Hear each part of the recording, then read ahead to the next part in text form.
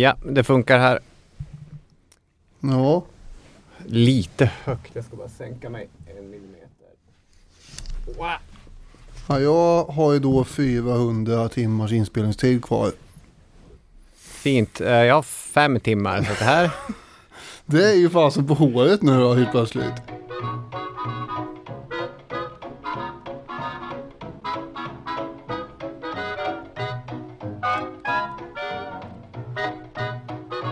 Thomas Müntzer hette den reformator som i närheten av tyska Mühlhausen ledde tusentals stackars tyska bönder till sitt slutgiltiga öde.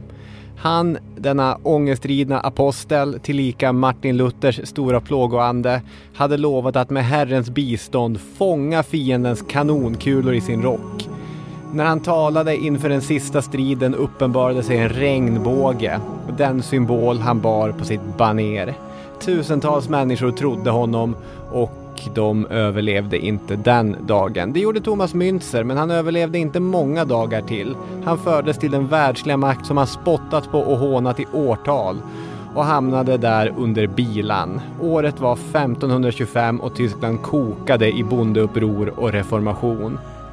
Allt det här pratade vi om i vårt avsnitt 371, Heligt krig, helig vrede.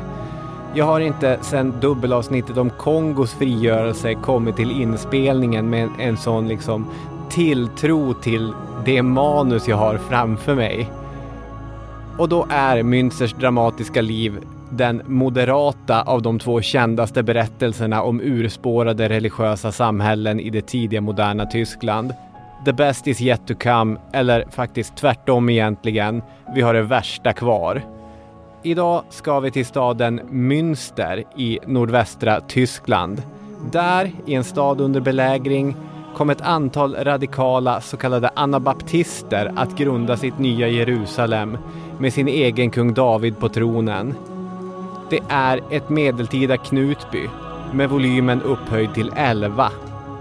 6 tortyr och ond bråd död i detta det 399 avsnittet av Historiepodden. Ni är varmt välkomna.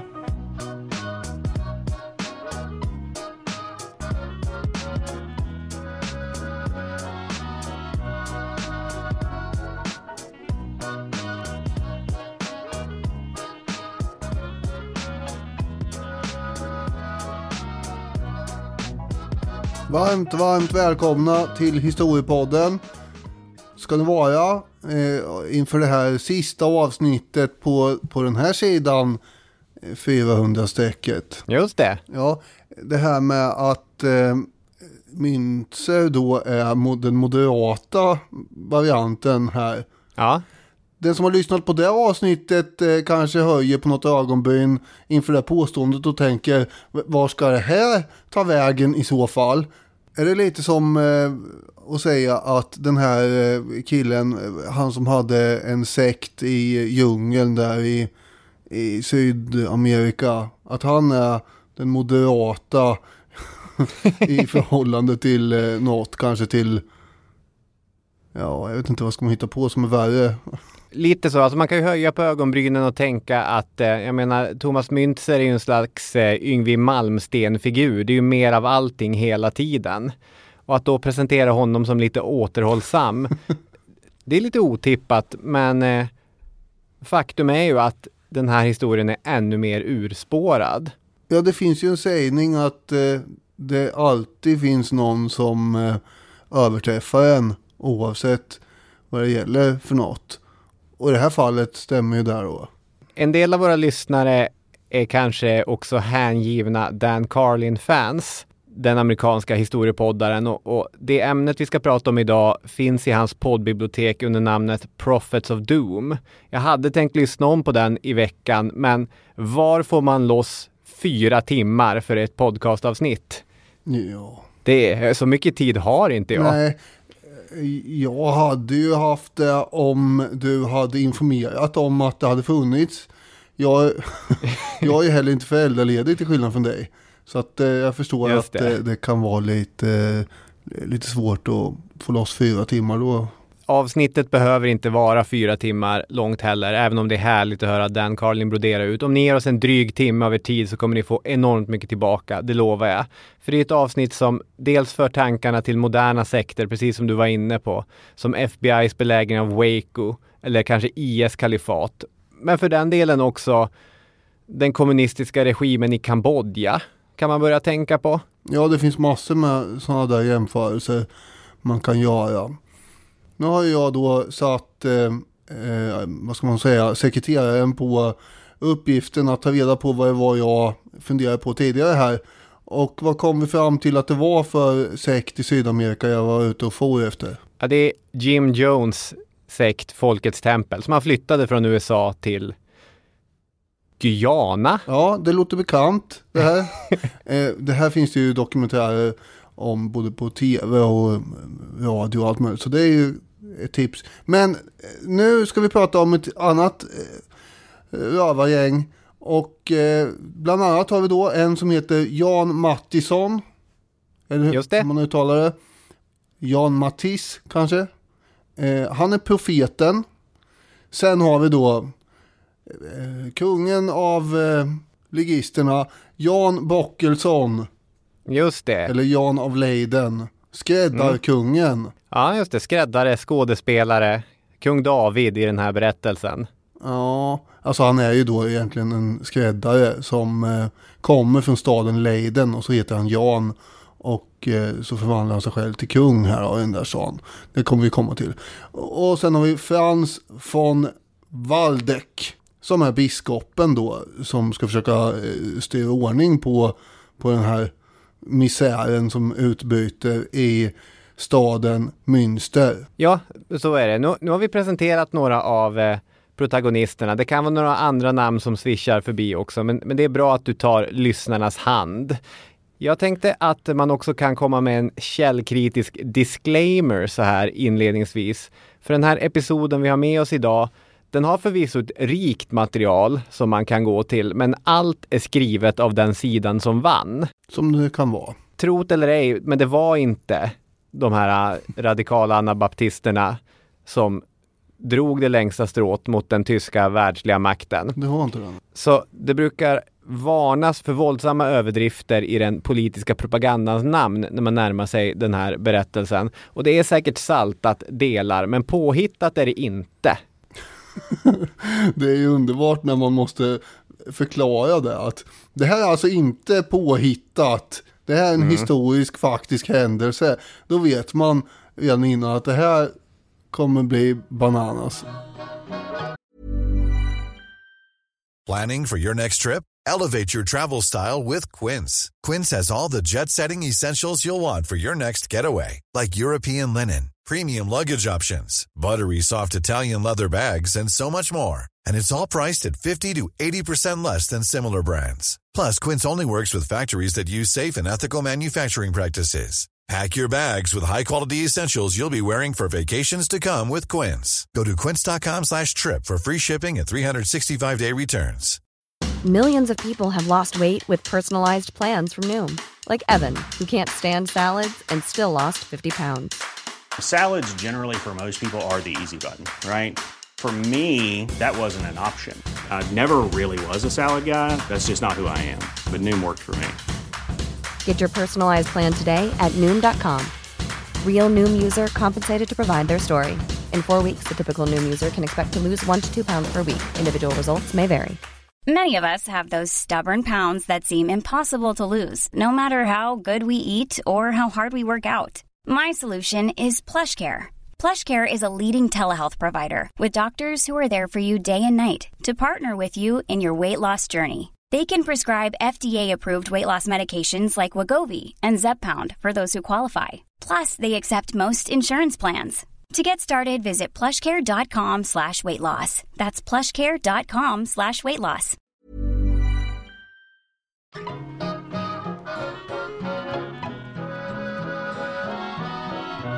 Martin Luthers kritik av katolska kyrkan kanske man ska öppna med lite. Något annat där öppna var ju då korken på den här omskakade teologiska flaskan som Europa utgjorde vid den här tiden. reformationen efter 1517 sätter ju fart på en massa olika idéer i en enda stor lavemangsliknande brainstorm. Och en av rörelserna är då anabaptisterna, som betyder åter och döpa, va?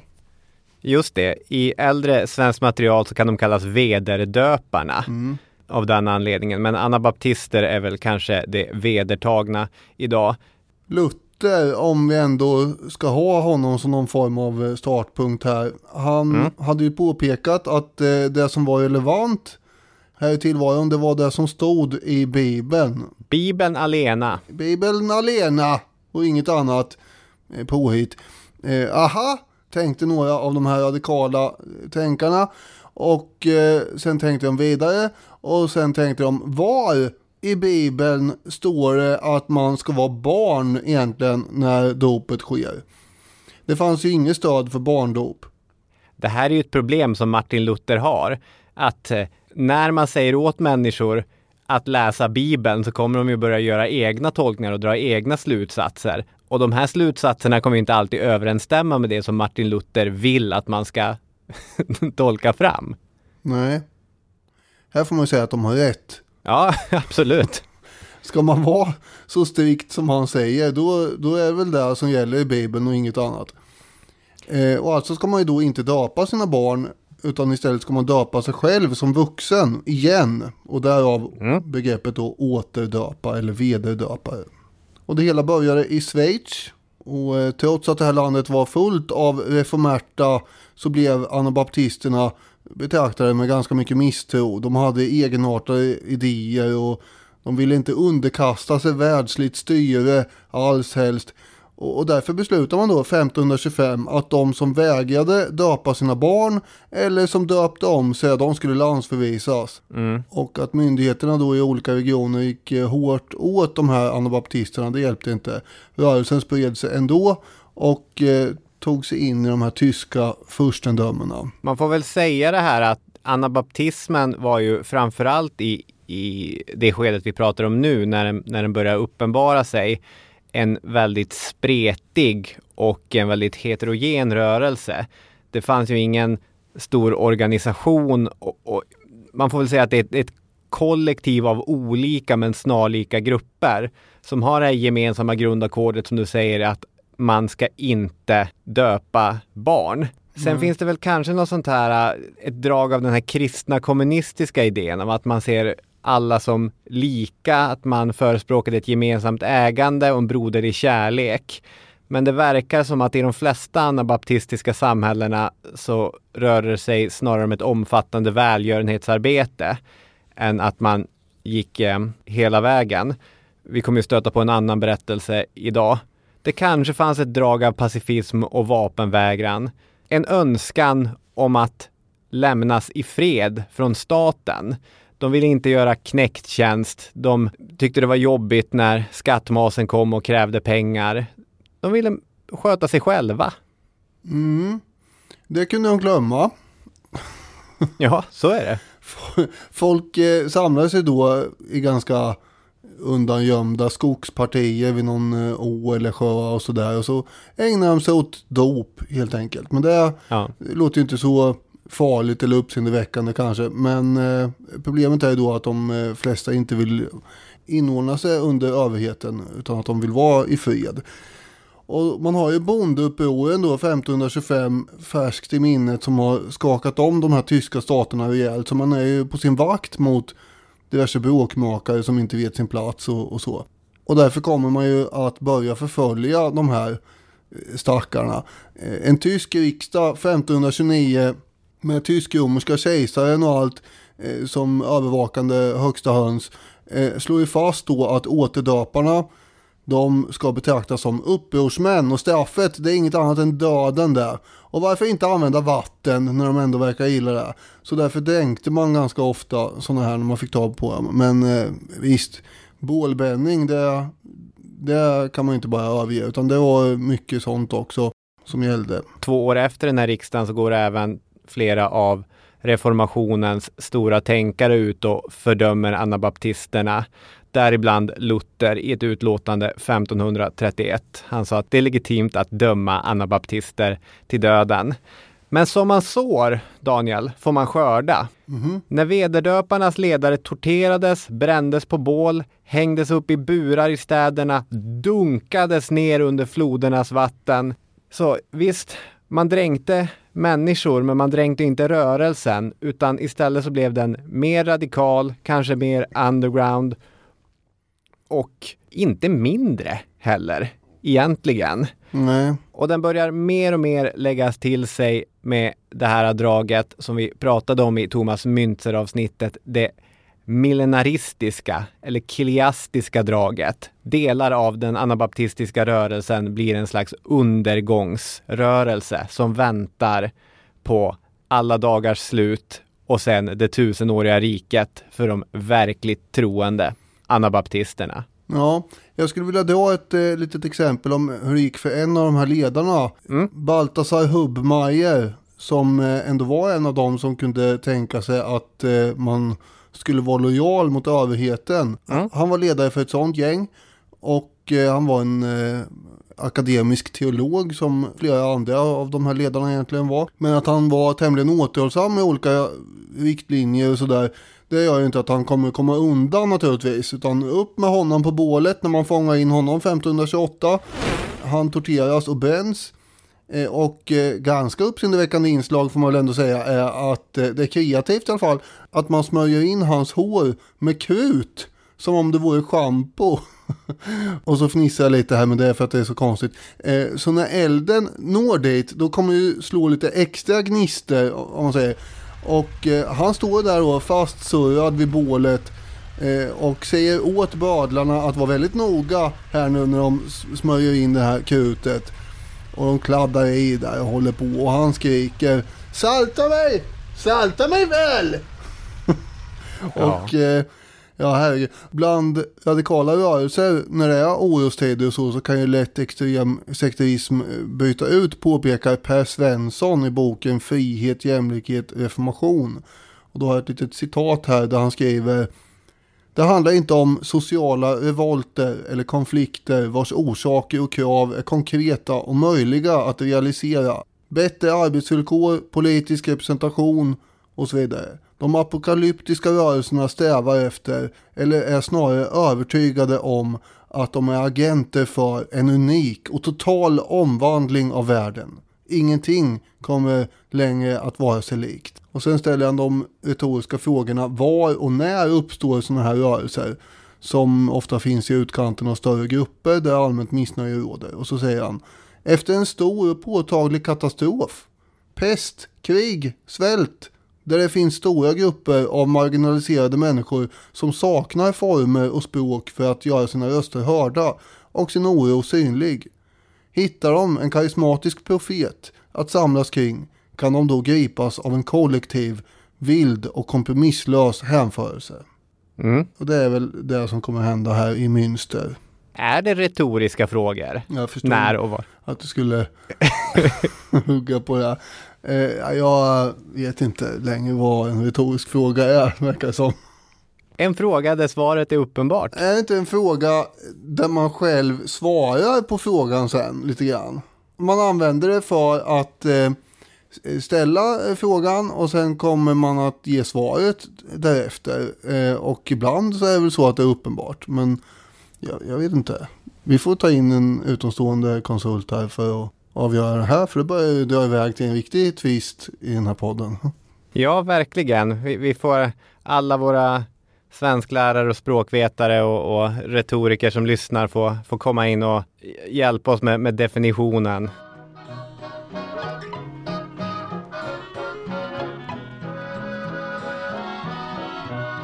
Då ska vi bege oss till den spelplats för dagens berättelse.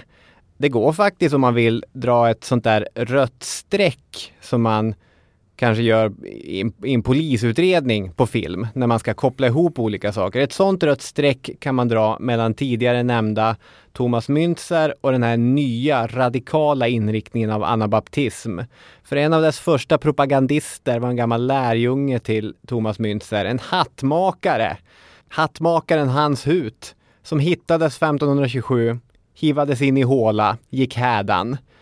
Ett av många liknande öden.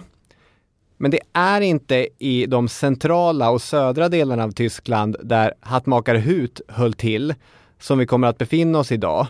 Utan den verkligt ihängande och radikala anabaptismen, den hade sitt starkaste säte i Nederländerna. Och den stad, Münster, som allt detta egentligen handlar om, ligger i Westfalen, nog nära gränsen för att vara inom den här radikala anabaptismens område. Den här radikala anabaptismen i Nederländerna hade en ledare som hette Melchior Hoffman. Och han kommer jag återvända till alldeles snart. Münster stod under en medeltida furstemakt där styret föll på en furstlig biskop. Det är en slags märklig sammanblandning av den andliga och den världsliga världen. Och man hade ett stift som var ett slags kotteri av adelsmän som utsåg den här furstliga biskopen ifrån sin egen krets. Och det tillhörde ovanligheterna att den utvalde biskopen ens var prästvigd. Norman Kahn skriver i sin bok In Pursuit of the Millennium: i en eklesiastisk stat var prästerskapet inte bara talrikt.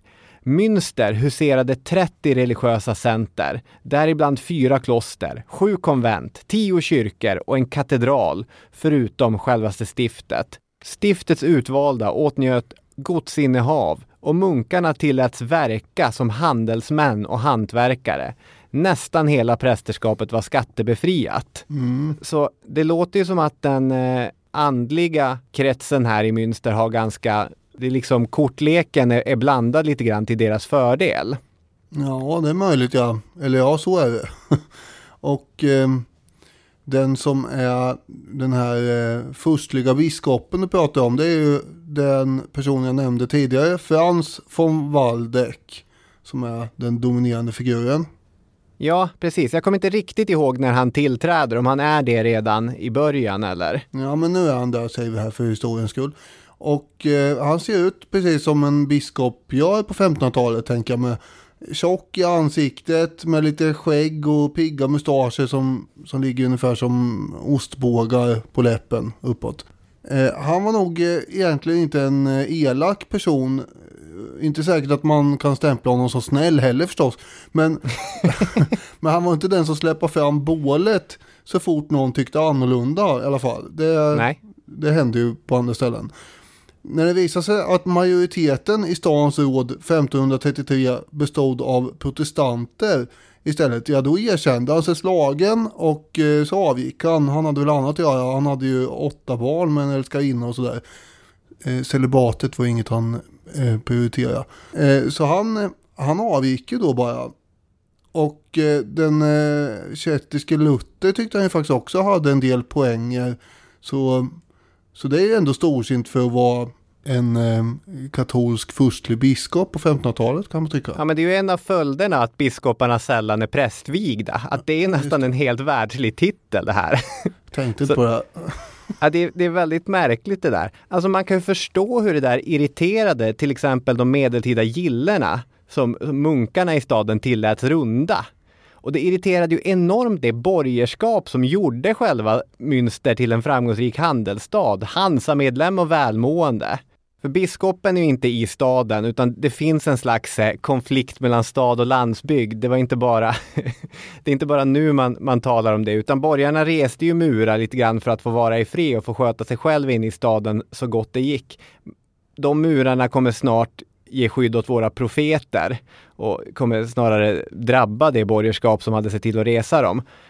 Jag vill säga någonting annat om gillena också, för i Münster hade gillena kommit att organisera sig centralt, alltså som ett slags LO för gillen, kan man säga. Och i Münster under tyska bondekrigen, med gillenas välsignelse, så lät man storma klostren.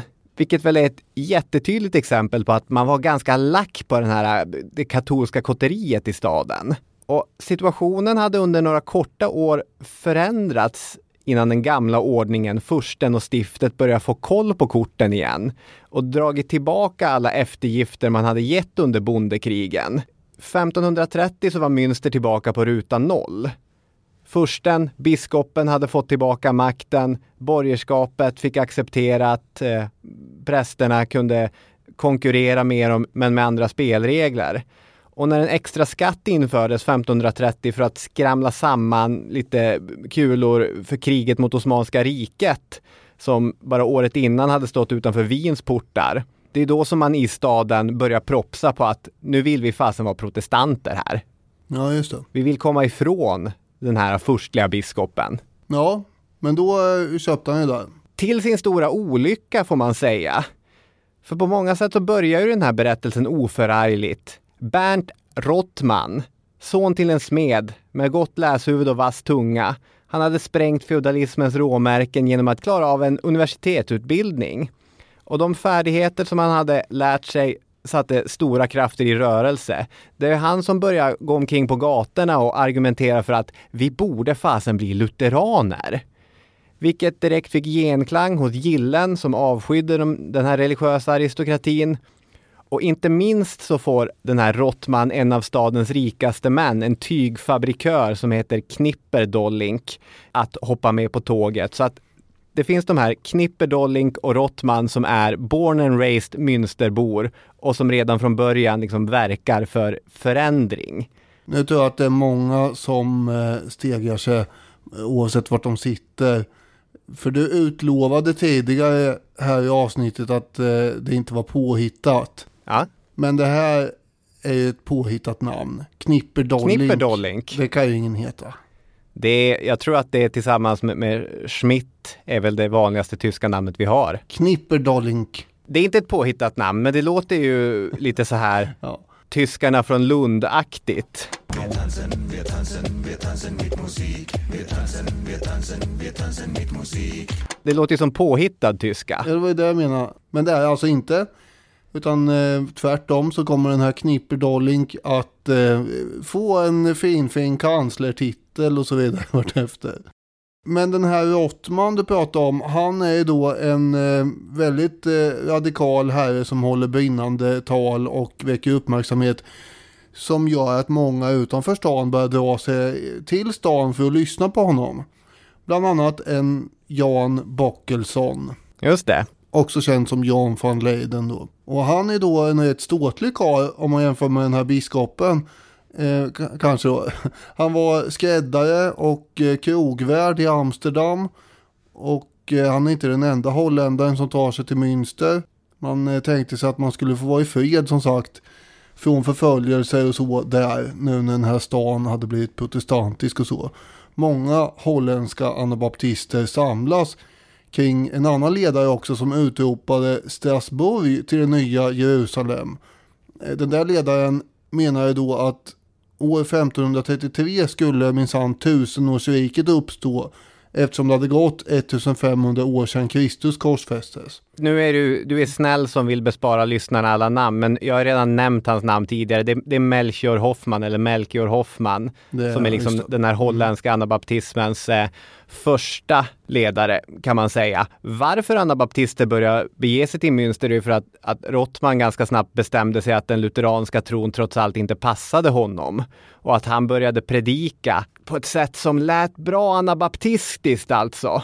Så alltså samtidigt som fler och fler övertygade flyktingar anländer till staden så går Rottman, en av stadens mest prisade söner, och även Knipperdolink med det påhittade namnet över till den här anabaptistiska tron och börjar predika om en slags gemenskap som den hos de första kristna.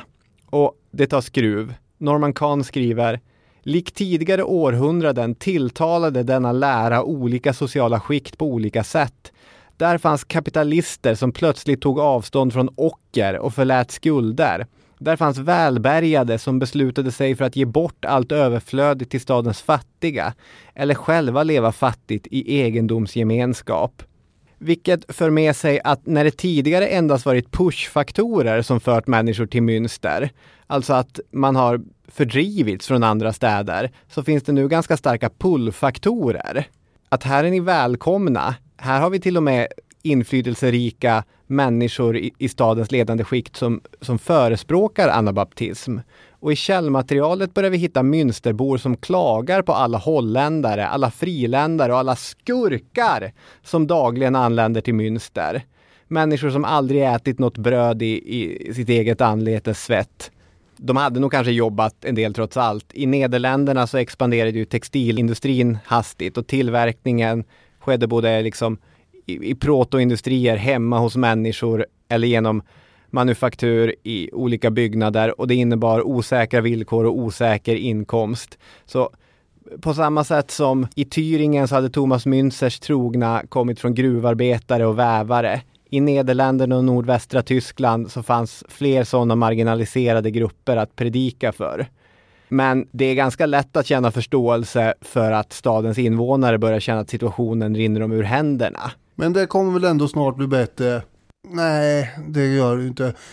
Till att börja med då, så den här Hoffman, som sagt, han som hade fått för sig att Strasbourg skulle bli nya Jerusalem, det visade sig att det blev det inte. Istället så satte man in honom i en bur och där dog han. Just och alla hans anhängare blev ju säkert ganska besvikna. Tills de då fick veta att den stad som egentligen skulle bli det nya Jerusalem var Münster. Och det är här då som bagaren Jan Mattisson kommer in i bilden, och han är vid det här laget 34 år. Han hade redan vid 20-årsåldern gått med i anabaptiströrelsen och genomfört tusentals dop. Och han fick ju då rykte som Guds sändebud och profet. Och den här Mattisson hade ju då haft kontakt med Bockelsson som befann sig i Münster.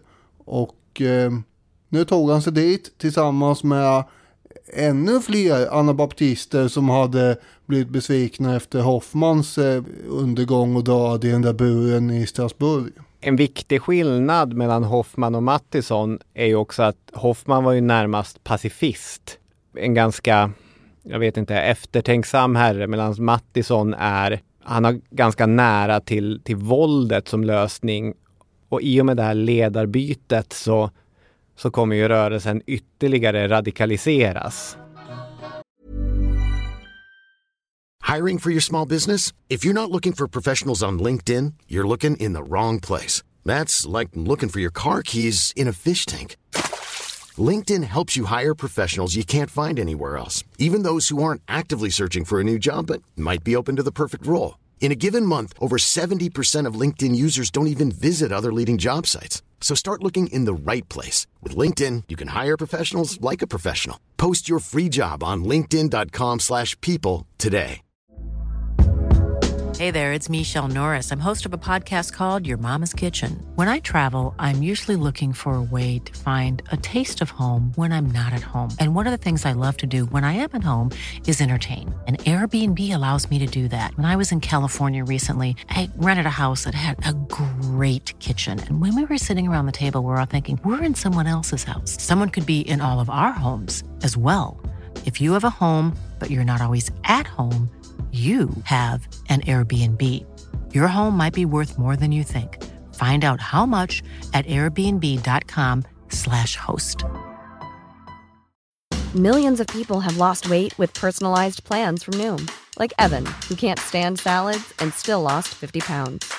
Salads generally for most people are the easy button, right? For me, that wasn't an option. I never really was a salad guy. That's just not who I am. But Noom worked for me. Get your personalized plan today at Noom.com. Real Noom user compensated to provide their story. In 4 weeks, the typical Noom user can expect to lose 1 to 2 pounds per week. Individual results may vary.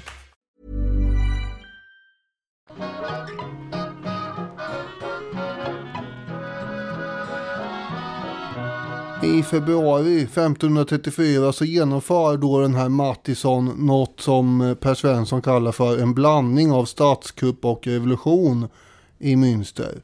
Den 27 februari väcks folk upp genom att det bankas på dörrarna överallt och människor går omkring och skriker att domedagen är snart här och får de yrvakna invånarna att komma ut ur sina hus och sådär. Nu gäller det att förbereda stan inför undergången, domedagen, och det blir en himla röra helt enkelt. Katedralen vandaliseras och plundras och alla böcker utom biblarna bränns, och på den här stora platsen framför domkyrkan så tvingas folk med vapenhot att acceptera nya dop och så att de ska döpas igen. Just det. Norman Kahn kallar det för en ikonoklastisk midnattsorgie. Det får man ju läsa när vi jobbar hårt för att få upp ikonoklasm som en lite mer använd glosa i svenskan. Jobbar vi för det? Ja, det tycker jag. Mycket du som jobbar inför det. Men ja, det är ju en glosa man kan använda när man vill förstöra. Det ska ju helst vara ikoner då eftersom det är ikonoklasm. Men klasm betyder ju då förstörelse generellt då. Ja, precis. Och de gav sig ju på i alla fall heliga föremål i klostren. Målningar, det måste ju vara någon slags ikonoklasm. Tavelklasm. Ja, absolut. Kanske, ja. Det bor ju ungefär 10 000 människor i Münster och de som vägrar låta sig döpas, de körs ut ur stan och det är ju ett par tusen människor där. Man hade ju missat en chans tidigare här egentligen, för före den här statskuppen sker så hade man ju diskuterat i det rådet som ska bestämma om stadens förhavanden huruvida man egentligen skulle kasta ut de här anabaptisterna eller inte. Och den här fursten, biskopen, vad hette han? Von Waldeck, han hade erbjudit trupper, men det hade man tackat nej till och istället så hade de anabaptistiska rådsmedlemmarna fått igenom att Münster inte längre skulle klassas som en lutheransk stad utan en stad där varje person själv väljer vilken typ av kristen lära denna ska följa. Och det var ju då som trafikljuset verkligen slog om till grönt och det fullkomligt välde in anabaptister i Münster.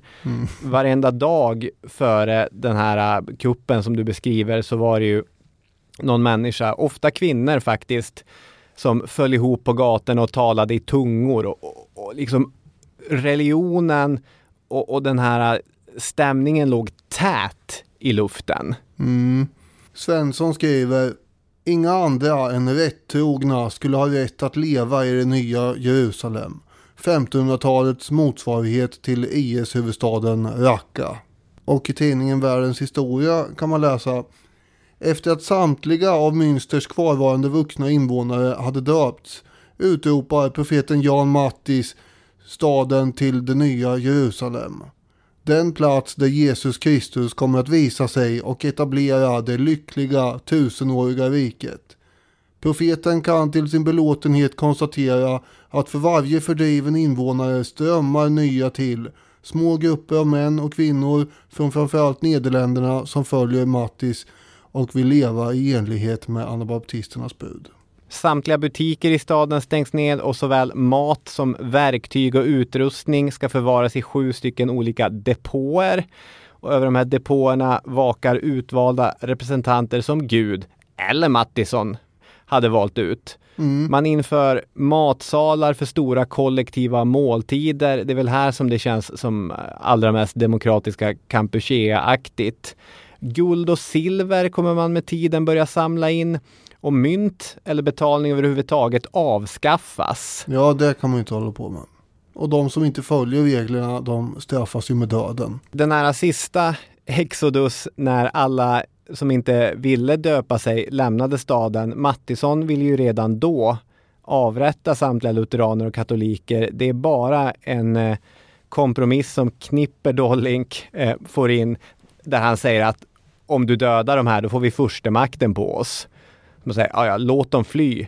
Men man fick förstemakten på sig ändå. Man fick ju det, va? Den katolske von Waldeck kan tycka att nu har det kanske gått lite väl långt.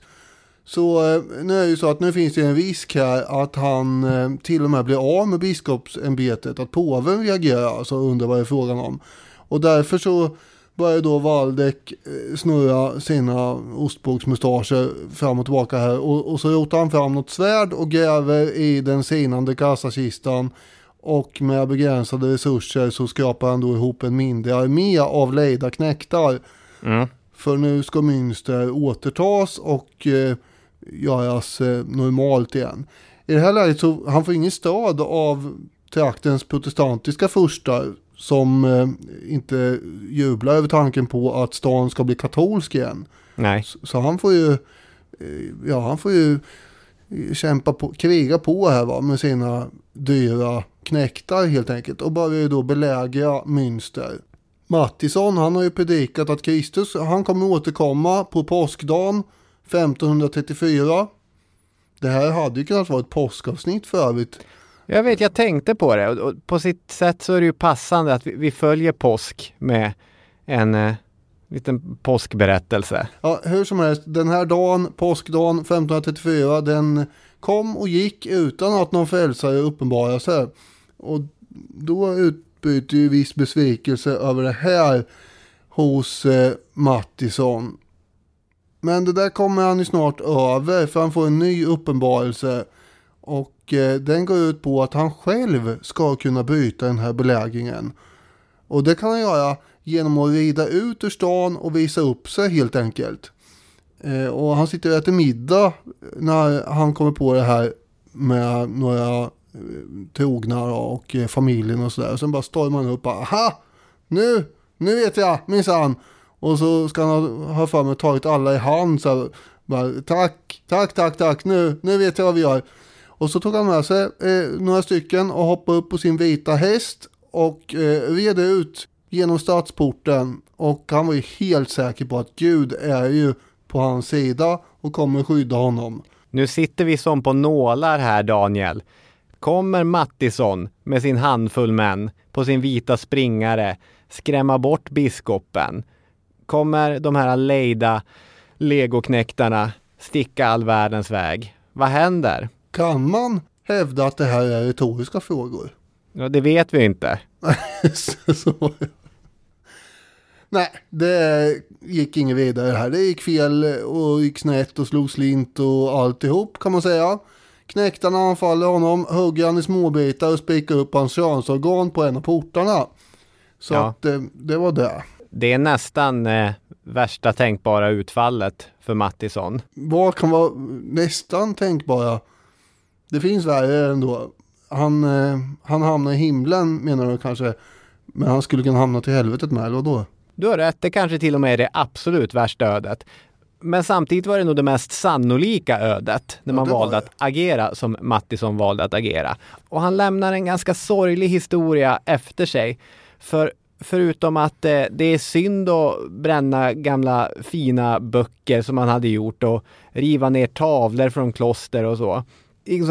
Det är ju värt att tänka på att under samma tid som Gutenbergs tryckpress demokratiserat det heliga ordet och det världsliga ordet, så hade i Münster alla ord bokstavligt gått upp i rök. Erasmus var borta och Luther var borta och de här gamla helgonberättelserna från klostren var borta. Norman Kahn skriver att handlingen symboliserar ett fullständigt brott med den tidiga historien samt ett fullständigt avståndstagande från det intellektuella arvet från tidigare generationer. Det berövade också Münster all tillgång på religiöst tänkande från kyrkofäderna och framåt, vilket säkert gav anabaptistledaren ett monopol på bibeltolkning. Jag vet inte precis vilken dag under påsken som Mattisson red mot sin död. Men jag tänker föreslå att det var askonsdagen. För Münster, de är på väg att gå ur askan i elden. När kommer askonsdagen då? Är inte det före påsken? Ja, jag tror det. Det är väl före skärtorsdagen, är det inte det? Dymmelonsdagen kommer ju före skärtorsdagen. När man ändå är inne och berättar vad en retorisk fråga är, kanske man kan berätta när askonsdagen infaller också. Det ska jag säga det. Åtminstone i år så var det den 22 februari. Det är en kristen helg, infaller onsdagen efter fettisdagen. Och det är ju då i slutet på februari. Det här kan ju inte ha hänt på askonsdagen. Nej, det kan inte ha hänt på askonsdagen. Så att det blev ju väldigt omkastat det här bara för att du skulle få in din sägning om att man gick ur askan i elden. Men visst.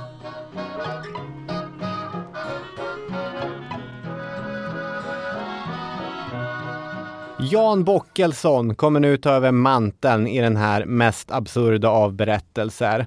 Och som du var inne på tidigare, Bockelsson, han var en imponerande människa, både snygg och vältalig. Det finns en del kopparstick av honom som, de är väl troligen producerade i efterhand. Men jag vet inte, ser han lite grann ut som Thomas Ledin kanske? Ja. Hade han lite samma effekt på människor som Thomas Ledin kanske? Alltså det här måste ju utveckla. Det här tycker jag är väldigt osmickrande, möjligen. Det beror på hur du menar. Nej men vadå, Thomas Ledin är ju en charmig och snygg herre som när han går upp på scenen med sitt vinnande leende kan trollbinda stora grupper människor. Så när jag som ung tonåring första gången var på Peter dansar och ler och såg Thomas Ledin spela inför en rätt förfriskad Peter-publik med ganska många kvinnor ibland den, så slog det mig att wow, Thomas Ledin, vilken effekt han kan ha på människor. Han är precis som Jan Bockelsson, tänkte du då?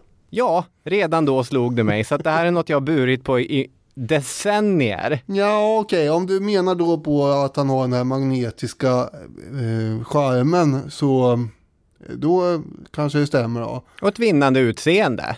Ja, sen kan man använda den på olika sätt då. Och då föredrar ju Thomas Ledins kraft. Lita på mig. Du kan lita på mig.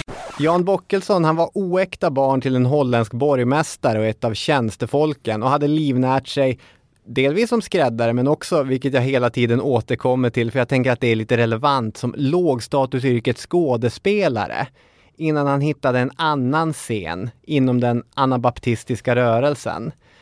Att Giacomo Meyerbeer, Jenny Linds gamla kompis, kompositören som skrev hennes bästa roller, att han på 1800-talet gjorde en pampig opera om Bockelsons öde, det hade han sannolikt älskat. Ja. Norman Kahn, han erkänner Bockelson som en skickligare politiker än Mattisson. Han kunde entusiasmera sina följare på ett helt annat sätt.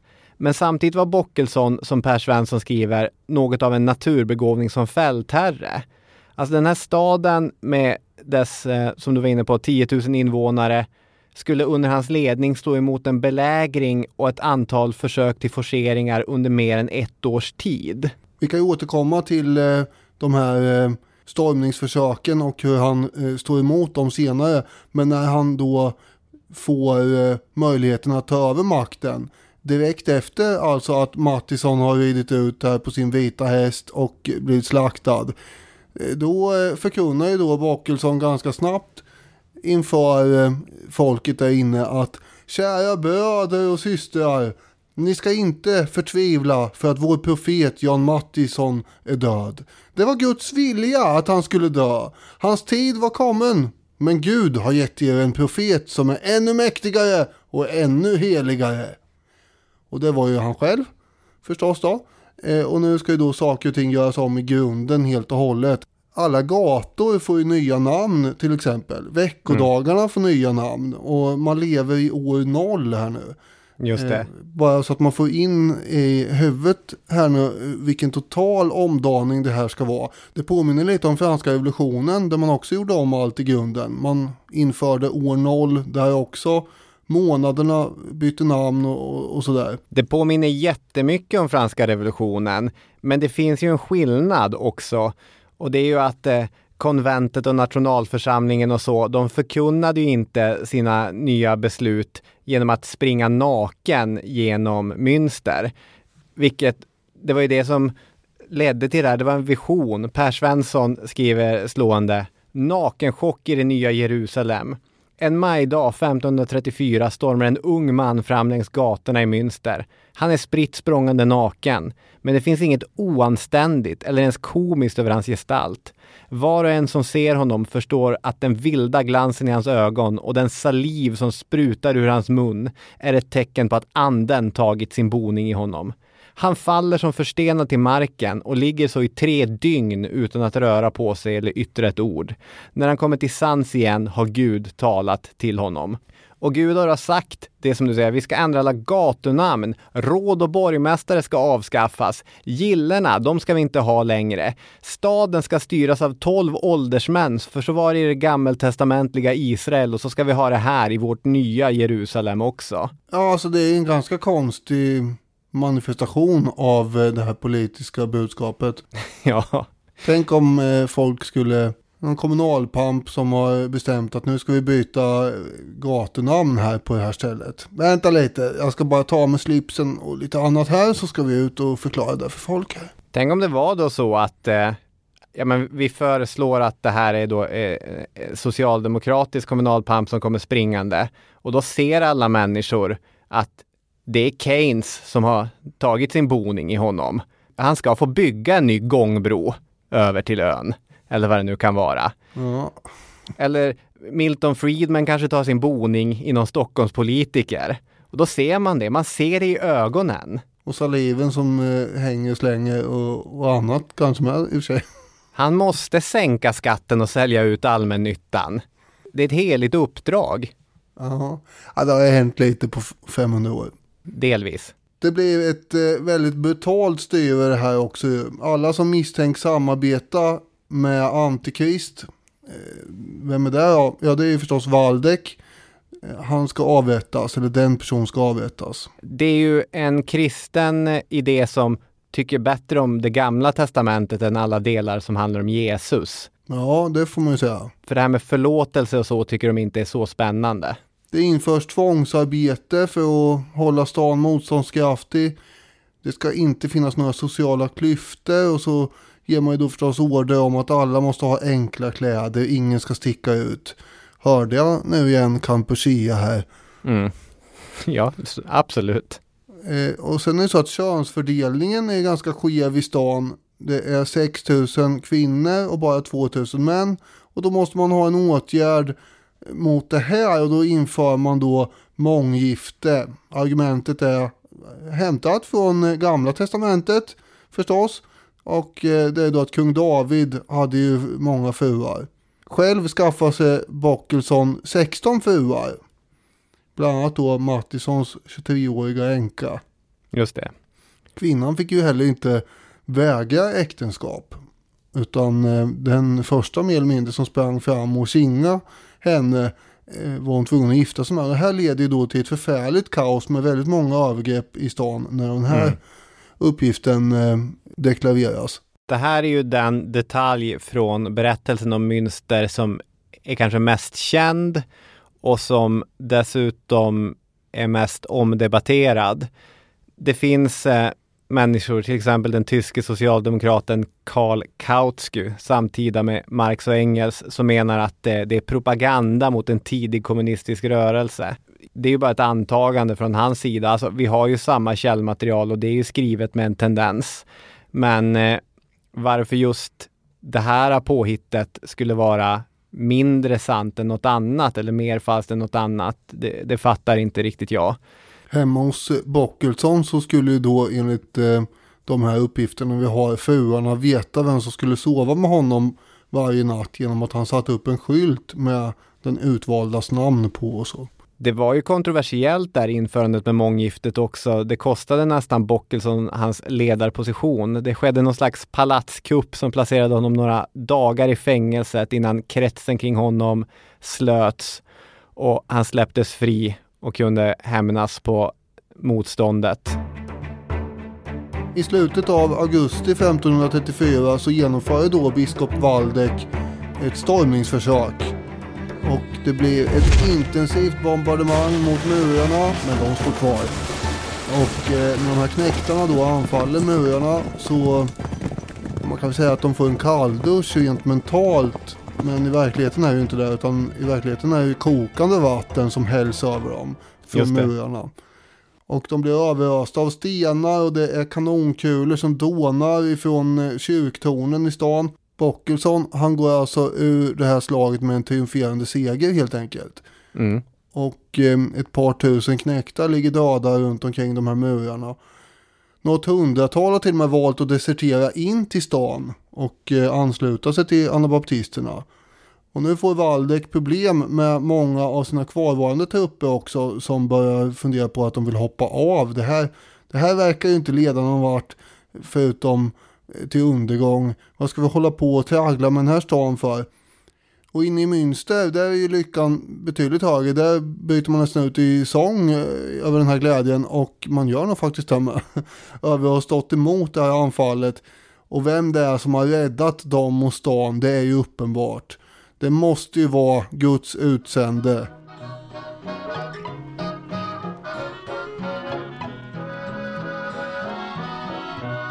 Och då ska vi gå igenom den sista utvecklingen hos Guds utsände, Jan Bockelsson. Vår sista viktiga spelare gör entré. Han är också en nederländsk flykting, en guldsmed som nyligen anlänt till Münster. Dosenschur heter han. 5 konsonanter i rad. Hollandskan kan vara ett vackert språk ibland. Dosenschur. Där får Bockelsson sin profet, sin taltratt och sin hejaklacksledare. Och Münster kommer få sin konung. Det är nämligen vad som kommer att ske nu. Tidigt i september, alltså nära in på den här stora vinsten, så samlar denna nya profet människor runt sig på torget och kungör att Gud har talat till honom. Bockelsson, han ska nämligen bli, håll i er nu, hela världens kung. Samtliga prinsar, furstar och alla andra världsliga ledare ska knäböja inför honom. Citat, han ska ärva Davids spira och tron och skulle vaka över dessa tills det att Gud skulle återta konungariket. Ett svärd som symboliskt tillhört stadens råd. Dosenschur får tag i det här och så erbjuder han Bockelsson det. Och Bockelsson, likt en socialdemokratisk partiledarkandidat, han nekar resolut till att det här skulle vara något han överhuvudtaget vill.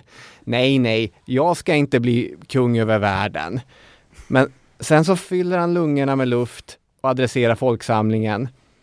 Han säger att vi vet ju från berättelsen om David att en enkel fåraherde kan bli Guds utvalda kung. Och på det sättet så har Gud visat att han har ibland märkliga vägar. Och om det är så att Jan Bockelsson är den utvalde, då har ju han heller ingen rätt att neka till det här gudomliga ansvar. Nej, han är övertygad. Han säger, jag ges nu makten över alla folk på denna jord och jag ges rätten att använda svärdet mot de syndigas illäror och till de rättfärdigades försvar.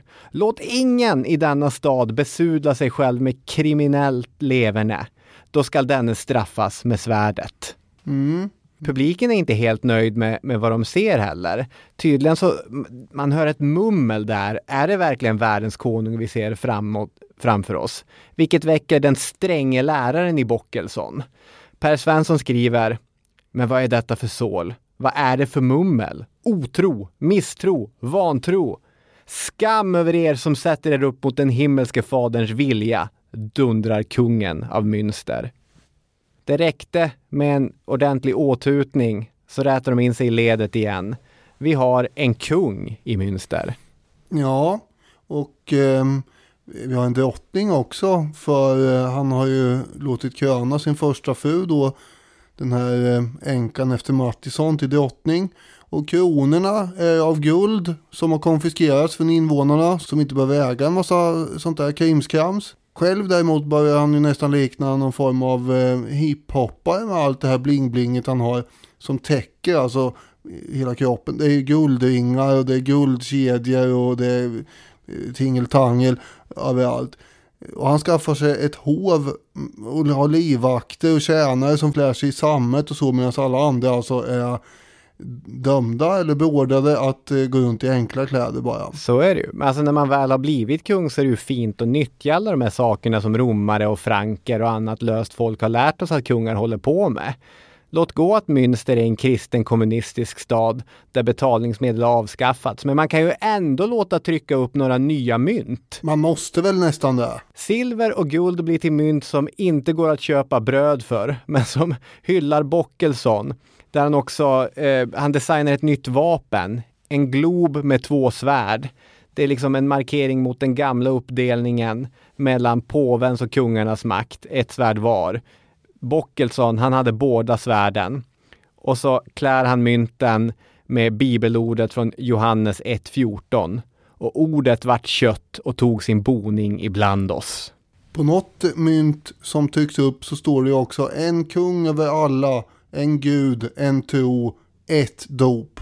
Var det någon som sa en tron på torget? Jo då, det är klart vi ska ha en tron på torget. Vi ska drapera dem i gyllene tyger och det ska trona högre än någon annan plats där på det här öppna torget. På vardera sida av tronen står uppassare och håller i en utgåva av Gamla testamentet. Så att man liksom ser att det här är the real deal. Kungen marscherar dit och där han marscherar följer hovet, Rottman, Knipperdolling och de andra. Och i de där gamla Münsterborna så ges kungen en mycket liten strimma legitimitet. Det är en slags legitimitet. Alla hästar som har konfiskerats och givits till kungens ridande livgarde, hans egna pretorianer, samtliga invandrade anabaptister, det är en annan slags legitimitet. Det är mer våldskapital. Ja, Svensson han påpekar att Bockelsons maktstrategi är en slags stalinism där man blandar och ger mellan personkult och terror. Just det. Och den här nya kungen genomför då en hel del avrättningar av invånare som anses bryta mot någon regel. Och han håller ju då inte ogärna själv i svärdet heller, utan han står ju där och hackar av huvuden när det behövs. När oktober månad är kommen så låter Dusenchur, den här profeten, det blir känt att undergångens 3 trumpetstötar, de är nära förestående. Och när de här hörs, då ska alla samlas utanför katedralen, vid berget Sion som de kallar det. Och var och varannan kväll tutar den här trumpeten. Det är Dusenchur själv som står och blåser i den. Krumma gamlingar och nyförlösta kvinnor med små barn vid barmen kravlar sig dit. De har inget val, det är livsfarligt att vägra. Och på sitt eget sätt så är det väl imponerande hur den här holländske skräddarskådespelaren lyckas bygga upp ett terrorns kungarike i Münster. Hur han håller banketter och etablerar hovceremoniell. Men han betalar ett pris. Som Norman Kahn skriver: etablerandet av en monarki blev för den belägrade staden på alla sätt katastrofalt. Medan Bockelson och ledarskapet helt absorberades av hovlivet. Samt att säkra och förbättra sina egna privilegier missade de den bästa chansen att slå sig fri. Man hade ju faktiskt kunnat lämna staden när man besegrade biskopsfursten där i augusti. Men det gjorde man inte. Istället lät man kröna sig själv till kung och leva i någon sorts fantasivärld. Och nu ska han ju betala priset. Ja, för den här von Waldeck tänker ju inte ge upp sin belägring bara för att det gick lite dåligt där ett tag och att en del utav trupperna desertera och hoppa av och så. Utan han satt sig på att skruva åt det här ännu mer för att svälta ut Münster. Och efter mycket om och men har han också fått med sig de andra tyska staterna som har fattat ett riksdagsbeslut i Worms för att stödja biskop Waldeck. Alltså både protestantiska furstar och katoliker enas mot det här, det som de anser då är en gemensam fiende. Ja. Det är inte illa egentligen att man kommer överens om att det finns alltså någon som är värre än dig. Och från det att fursten faktiskt får ordentligt med pengar i sin krigskassa så att han kan betala nog med soldater för att på riktigt ringa in staden, då är ju Münster ett slags Leningrad, eller vad man ska jämföra det med. Alltså det är en helt belägrad stad. Mm. Och då är ju spelet slut. Frågan är bara hur lång tid det ska ta. Är det något som kan få såna här ärkefiender som protestanter och katoliker att gå ihop, så är det väl uppkomlingar som byter mot fastlagda sociala hierarkier. Här har vi en skräddare som sitter och påstår att han är kung. Så kan vi väl inte ha det här i världen, oavsett om det är så att vi är katoliker eller protestanter. Det måste väl finnas här. Det finns väl ändå regler. Nej, så är det. Och han är också fräck nog att ifrågasätta både den världsliga och den andliga makten, så att han kommer ju åt alla irritationsytor. Och snart blir det ju då en väldigt kritisk brist på livsmedel inne i stan. Det är så att det fattas nötkreatur, kossorna har ätits upp och spannmålet har ätits upp. Och sen äter man upp hästarna. Och då ger den här skräddarkungen order om att alla som har minsta kalori undangömd åt sig själv ska avrättas. Men själv har han ju då ordnat så att hans hov har lager av allt från vin till saltat kött och spannmål. Per Svensson skriver: som så många andra ledare för stater som säger sig ha avskaffat orättvisor och gjort alla människor till bröder och systrar, såg kung Jan av allt att döma till att han själv och hans omgivning alltid hade nog att äta. Folket fick nöja sig med idealen och tron. Just det. Och sen gick ju folket då, eftersom man inte blev mätt på ideal och tro, så gick man ju loss på katter och hundar och råttor till slut, så att man käkade grodor för att få i sig någonting. Kalk från husväggar påstås det ju att man har liksom försökt få loss och gjort soppa på. Skoläder, då är vi illa ställt. Ja, det är en bedrövlig situation här. Det är ju det värsta tänkbara. Bockelsson, han försöker lösa det här ändå genom att skicka ut folk som är så kallade onyttiga ätare ur stan. Och det är då något tusental gamla barn och kvinnor. Och de knuffas ut ur stan. Och biskopen då, han vill ju inte låta de här flyktingarna komma igenom hans belägringslinjer. De är ju smittade med anabaptistiska idéer och sådär. Så de här stackars människorna blir fast i ingenmansland mellan stadsmuren och belägrarna. Och när jag läste det här, då kommer jag tänka på det som förstås alla redan tänker på vid det här laget nu när jag beskrivit det här. Det är ju Caesars belägring av Alesia år 52 f.Kr. Gallerhövdingen Vercingetorix som till slut då drev ut sin befolkning som han inte kunde föda längre och som inte kunde vara med och strida ut ur stan Alesia, och Caesar vägrade ta hand om dem och släppa in dem förbi hans linjer så att säga. Så de fick ju också försöka leva på gräset som fanns i ingenmansland däremellan, och det var ungefär det här som, eller det var exakt det här som hände den delen av befolkningen som Bockelsson drev ut ur Münster. I 4 veckor sitter de fast där i ingenmanslandet mellan respektive sida. Och det finns berättelser om hur människorna inne i staden skriker och bönfaller soldaterna att göra slut på deras lidande. Till sist, efter 4 veckor med furstens tillåtelse, så avrättas eller förvisas de sista av Münsters flyktingar. Det här sa vi att det var i maj 1535. Och det är ju efter att Bockelsson har slut på idéer. Han har lovat att vid påsk senast så kommer Gud ha kommit och räddat oss. Och han har tidigare skickat ut apostlar till alla andra anabaptister och sagt att ni måste komma och undsätta oss här i Münster. I Groningen i Nederländerna så har några tusen samlats innan de har slagits ner av en armé där. Han är fast, och de här bedrövliga scenerna som tydligen då är någon slags repris på det som hände under antiken. Det är det sjuka, fruktansvärda klimaxet på den här berättelsen.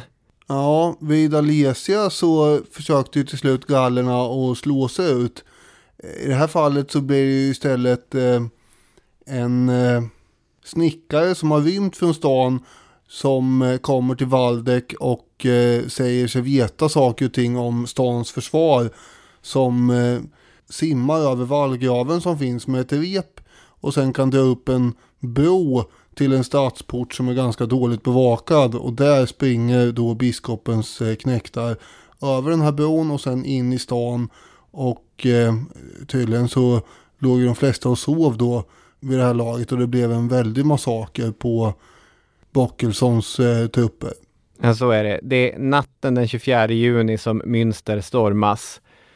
Och en falsk vapenvila erbjuds. Men istället kommer soldaterna gå, som du sa, från hem till hem och massakrerar Sions utvalda. Rottman ska ha dött i stridigheter. Bockelssons drottning halshuggs. Bockelsson själv fångas in och i nästan ett halvår förs han kedjad omkring för att förlöjligas och varna andra för vad som kan hända när en människa utger sig för att vara någonting som en människa inte är. Slutligen förs han tillbaka till Münster där han tillsammans med Knipper Dollink och ett koppel av Münsters andra anabaptistiska ledare torteras ihjäl. Han ska inte ha sagt någonting, knappt rört en min under hela hans utdragna, fruktansvärda död. De här anabaptistiska ledarna, deras kroppar hängdes upp i burar i Münster som enligt Norman Kahn fortfarande till denna dag hänger där.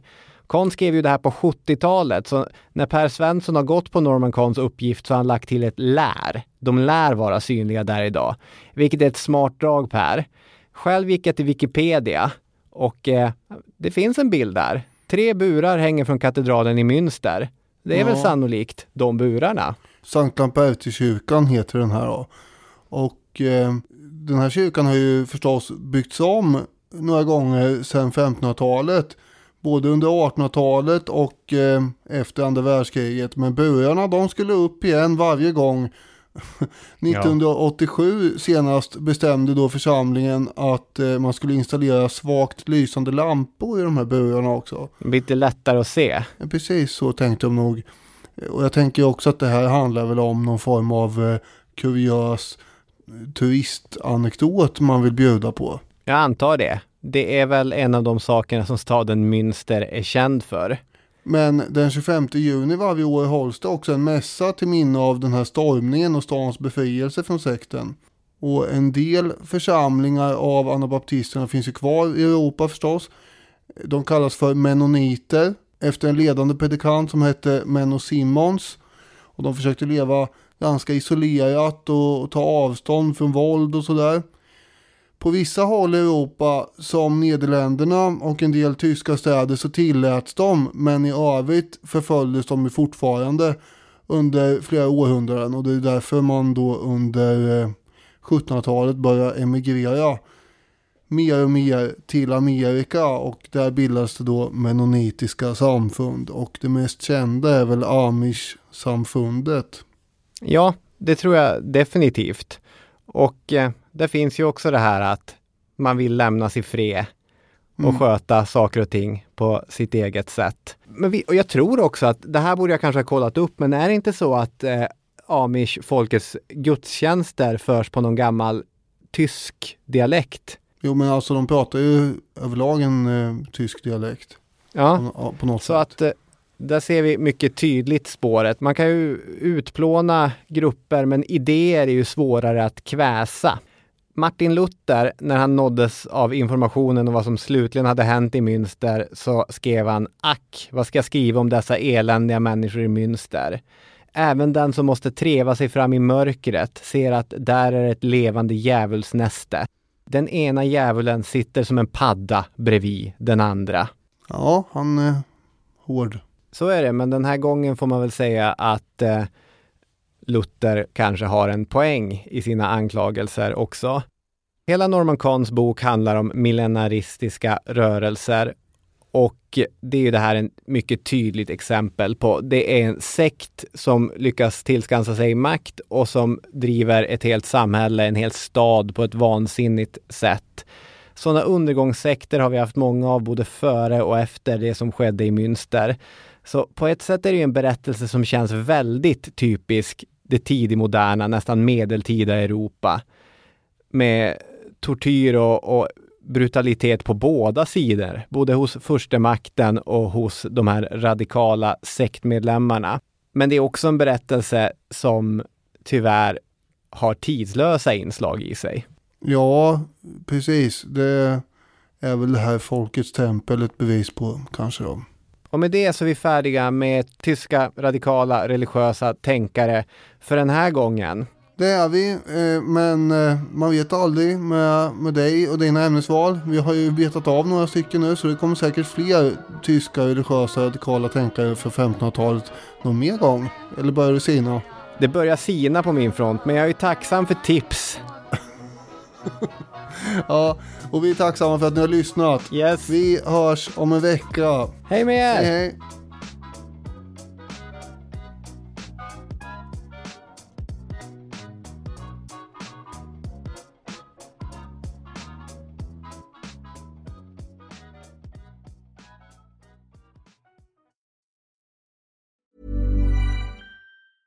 Hey, it's Paige DeSorbo from Giggly Squad. High quality fashion without the price tag. Say hello to Quince.